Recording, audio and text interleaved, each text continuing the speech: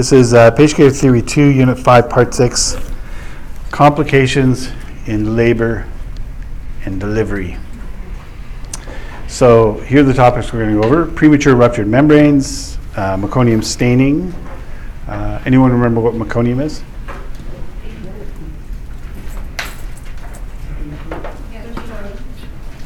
It's not show, it's something else. Oh, if they like poo in the womb. Yeah, or it's a baby's first poop, so it could be out of the womb or in the womb, but it's baby's first poop. Breech presentation, we'll talk about prolapse cord, limb presentation, multiple bursts, cephalopelvic disproportion, in other words, an extraordinarily large head, and precipitous delivery, shoulder dystocia, postpartum hemorrhage, uterine rupture, uterine inversion,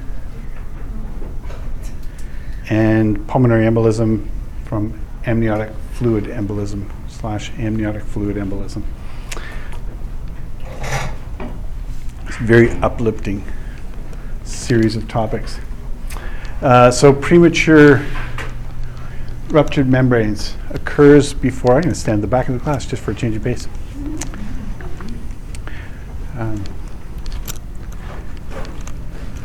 Occurs at the onset of contractions in about 10% of deliveries. And sometimes happens with a gush of fluid, usually when mom's laying on her back, but if mom's standing, there may be just a trickle because the gravid uterus puts pressure down there, so there may not be a gush. And as I said, more fluid notice when mom's lying down versus standing up. And amniotic fluid should be relatively clear color, maybe slightly yellowish or amber in color, and it should have a faint sweet smell if you have a sense of smell. Who has a really sensitive sense of smell? Okay, good luck to you people. This job.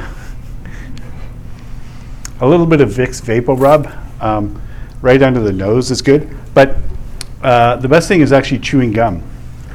For something particularly toxic like a decomposing body, just chewing gum and keep your mouth open. Just FYI.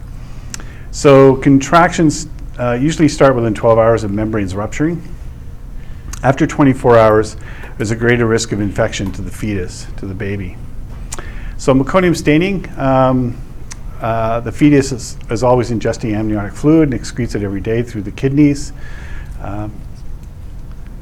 Which always makes me think of peeing in the swimming pool, which is kind of a nauseating thing, but that's what's happening in the womb basically.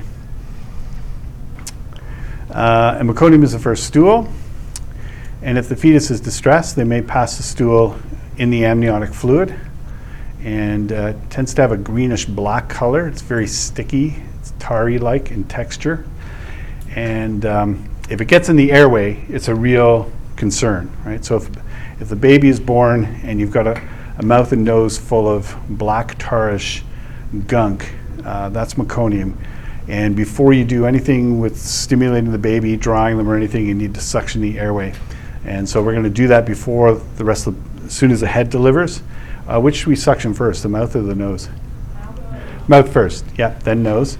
And once the baby's delivered, we'll continue to suction the mouth and nose until you're comfortable the airway's reasonably clear, and then probably at that point warm and dry the baby and provide some stimulation.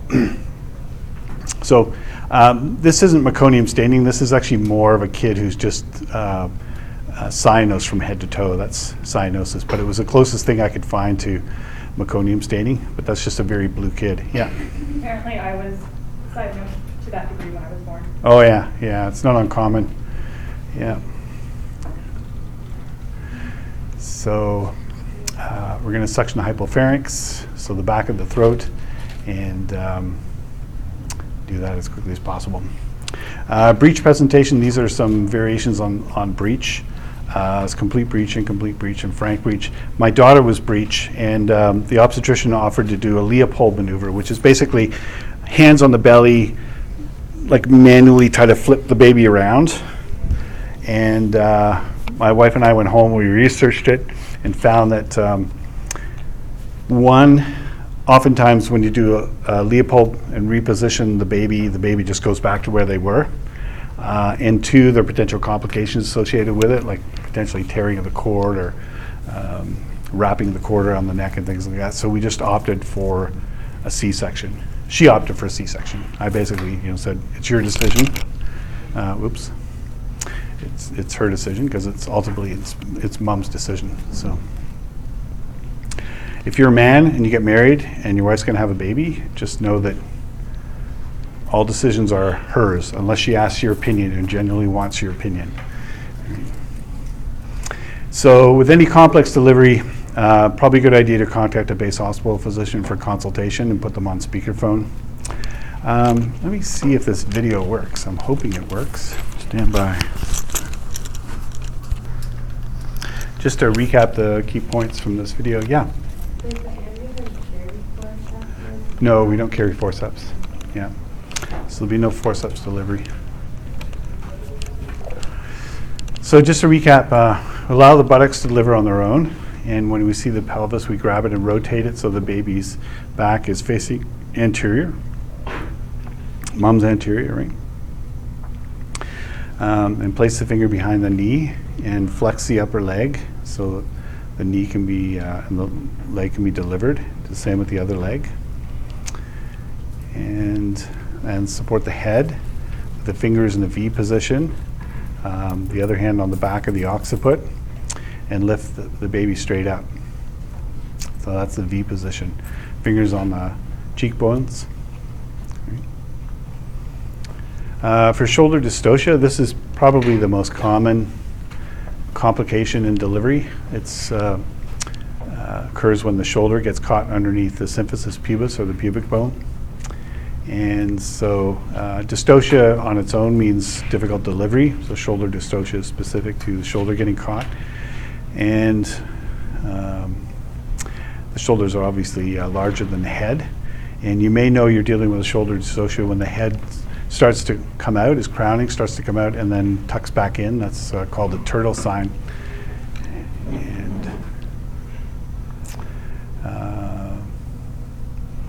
And the head may come out, but the shoulder is stuck against the symphysis pubis.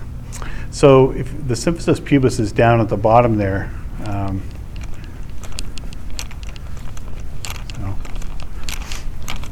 gonna get a sneeze coming here. This is the symphysis pubis right here. This is a superior and inferior rami. And this symphysis pubis separates during childbirth years slightly, and then of course during birth it separates significantly. And one of the things that helps to increase that separation, if you will, is putting mom in McRoberts position, so getting the knees up to the chest. And ideally you need two people to do that, one with each leg, just lifting the legs up to facilitate the delivery. So we put mom in the knee chest position, control her breathing, lower the head as the baby's coming out to deliver the anterior shoulder. And you can, if that doesn't work, you apply suprapubic pressure. And if that doesn't work, we can rotate, doing something called a Rubens or a wood screw technique. And then roll mom on all fours to try to deliver that baby. You've got about 4 to 6 minutes, 4 to 8 minutes before that baby's going to die. So no pressure. Let me just play another video here.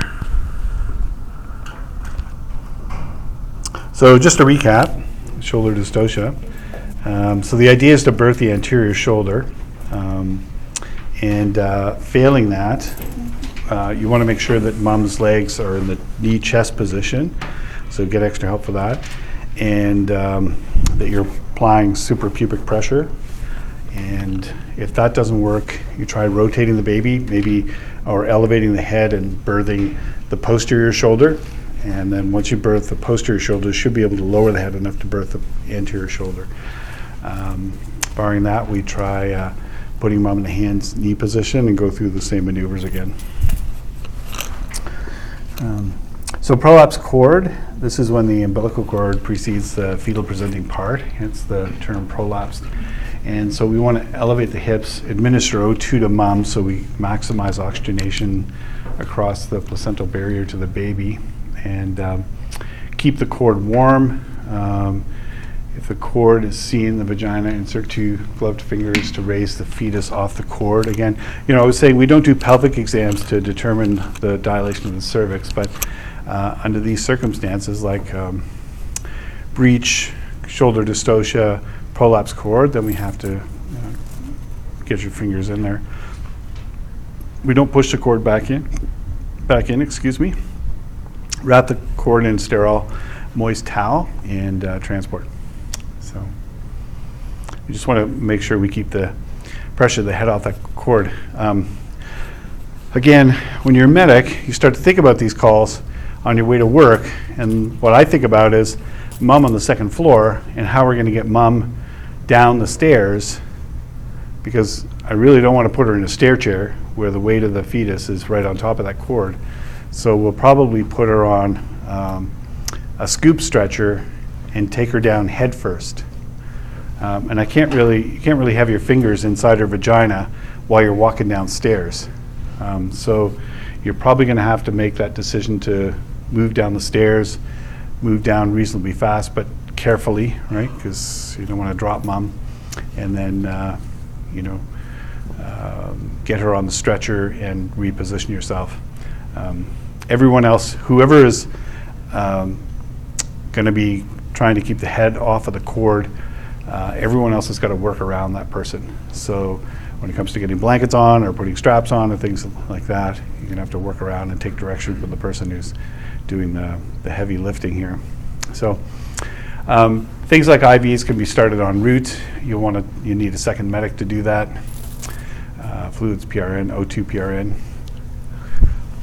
and transport. So not a whole lot we're going to do. The concern is going to be, of course, if mom feels this urge to push, we want to discourage that. And this is the position they'll put mom in the hospital until they can deliver the baby, but you can't really do this in the back of an ambulance. You can't transport mom safely this way. The alternative is to put her in what's called a Trendelenburg position. Do you know what Trendelenburg is? So Trendelenburg means lying with the feet of the stretcher elevated. So the foot end of the stretcher is elevated in such a way the whole body's flat, but on an angle like this with the head down. That's Trendelenburg. That's really the only way to manage this, because you can't secure mom adequately on a stretcher in a hands and knee position. But I'll tell you though, if I couldn't arrange Trendelenburg, or Trendelenburg wasn't going to work, I'd put mom in this position. I'd tell my partner to drive very, very carefully, lights on, sirens on, but slowly, very slow turns, very slow stops and starts. You don't want to come to a sudden stop if you've got your fingers in someone's vagina. Right, as crude as that sounds, does that make sense? Right. So, yeah. Limb presentation. So what do you do if a limb comes out? Place mom in the hands knee position. Deliver at the scene only if absolutely necessary. Make contact with the base hospital doc to get advice. I would make base hospital doc just to have them on the phone for a sense of security, and nothing else. It becomes a bit of a shared responsibility. But limb delivery is generally not compatible with delivery, so it's or limb presentation generally not compatible with delivery. So it's like a prolapse cord. Just wrap the limb in something warm and transport immediately. Other abnormal presentations: reassure mom, transport immediately. If delivery appears inevitable, pass to base hospital for consult. Multiple births, so we do the usual things. We call for 2 ambulances, 1 for each baby, 1 for mom. And with twins, labor almost always starts early, and babies will be smaller, so they'll be premature, so we have to be really careful about hypothermia. And with prematurity, have you guys gone over OBS and A&P patho yet? No, yeah? Okay. So I think baby starts producing, if I recall correctly, baby starts producing surfactant at 28 weeks. Surfactant is like a detergent that decreases the surface tension on alveoli. Do you remember this? You guys are nodding your head like you know this stuff. We talked about this before? I can't remember. Okay. So if that baby's close to 28 weeks, they may be atelectatic, and they may require positive pressure ventilation, so just be aware. Cephalopelvic disproportion. So this is a kid who's obviously not a newborn, but this is a kid who's got hydrocephalus, and we don't see hydrocephalus nearly as much in North America anymore, and they're often treated in utero to drain the fluid off the brain or from the ventricles of the brain, and but that would be, you know, a head proportion that would be incompatible with delivery. But again, if mom's had any sort of prenatal care, she'll know in advance that she has a condition like cephalopelvic disproportion or hydrocephalus or or a lack of amniotic fluid or excess amniotic fluid or placenta previa or placenta abruptio. So you have some idea what you're dealing with. Conjoint twins, fetal tumors, those are the other issues, and these babies will be delivered by C-section. And if not recognized, they can cause intrauterine rupture, and that would lead to some severe bleeding, and so minimal scene time. Precipitous deliveries are considered those that happen in less than 3 hours from the onset of labor, and usually in patients who are multipara. I mean, moms who've had 3 or more babies or 5 or more babies will sometimes deliver in minutes. But there can be fetal trauma, there can be tearing of the cord, maternal lacerations, so be ready for rapid delivery and attempt to control the head when it comes out. Keep the baby warm. So multipara is 2 or more births, and grand multipara is a mom who's had 5 births or more. I think I told you one of my colleagues delivered 2 of his babies in his house, one of them on the kitchen floor. I think he has 7 kids.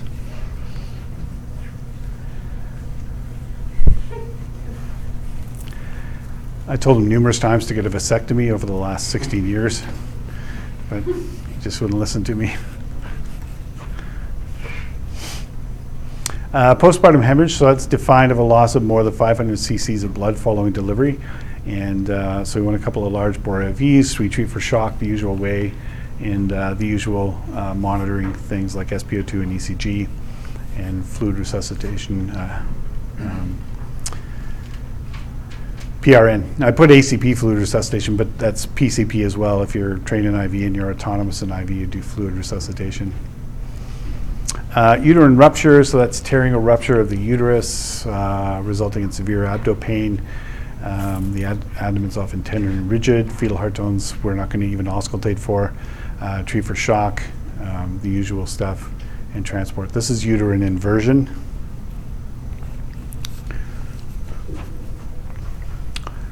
So the uterus turns inside out after delivery and extends through the cervix, and blood loss can be pretty significant, so we fluid resuscitate as needed.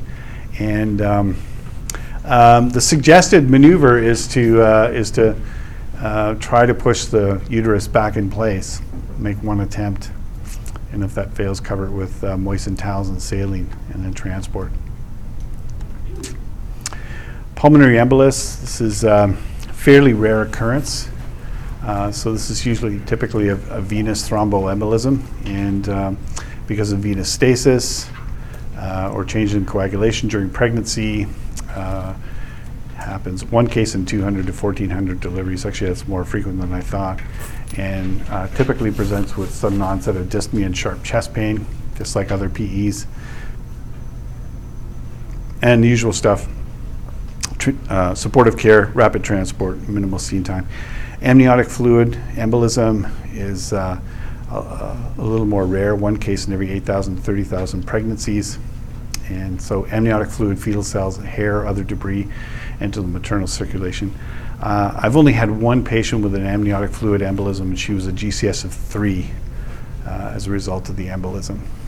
And I don't know what the outcome was for her, but probably not good. So if they've got an embolism, they may present with hypotension, right? Because you think if you've got an embolism in a pulmonary artery, that means that the right ventricle is not able to pump blood past that obstruction, and so as a consequence, there'll be reduced blood flow to the left ventricle, diminished stroke volume, diminished cardiac output, hypotension. Dyspnea, seizure from hypoxia or from amniotic fluid embolism to the brain. Cough, cyanosis, fetal bradycardia, although we're not going to auscultate for fetal heart sounds. Pulmonary edema may occur, but that's because of a backup of blood proximal to the obstruction and an inflammatory process that happens, so there may be localized pulmonary edema, and ultimately cardiac arrest can happen. So just supportive care and transport those patients. That's it for that. Any questions? No? Okay.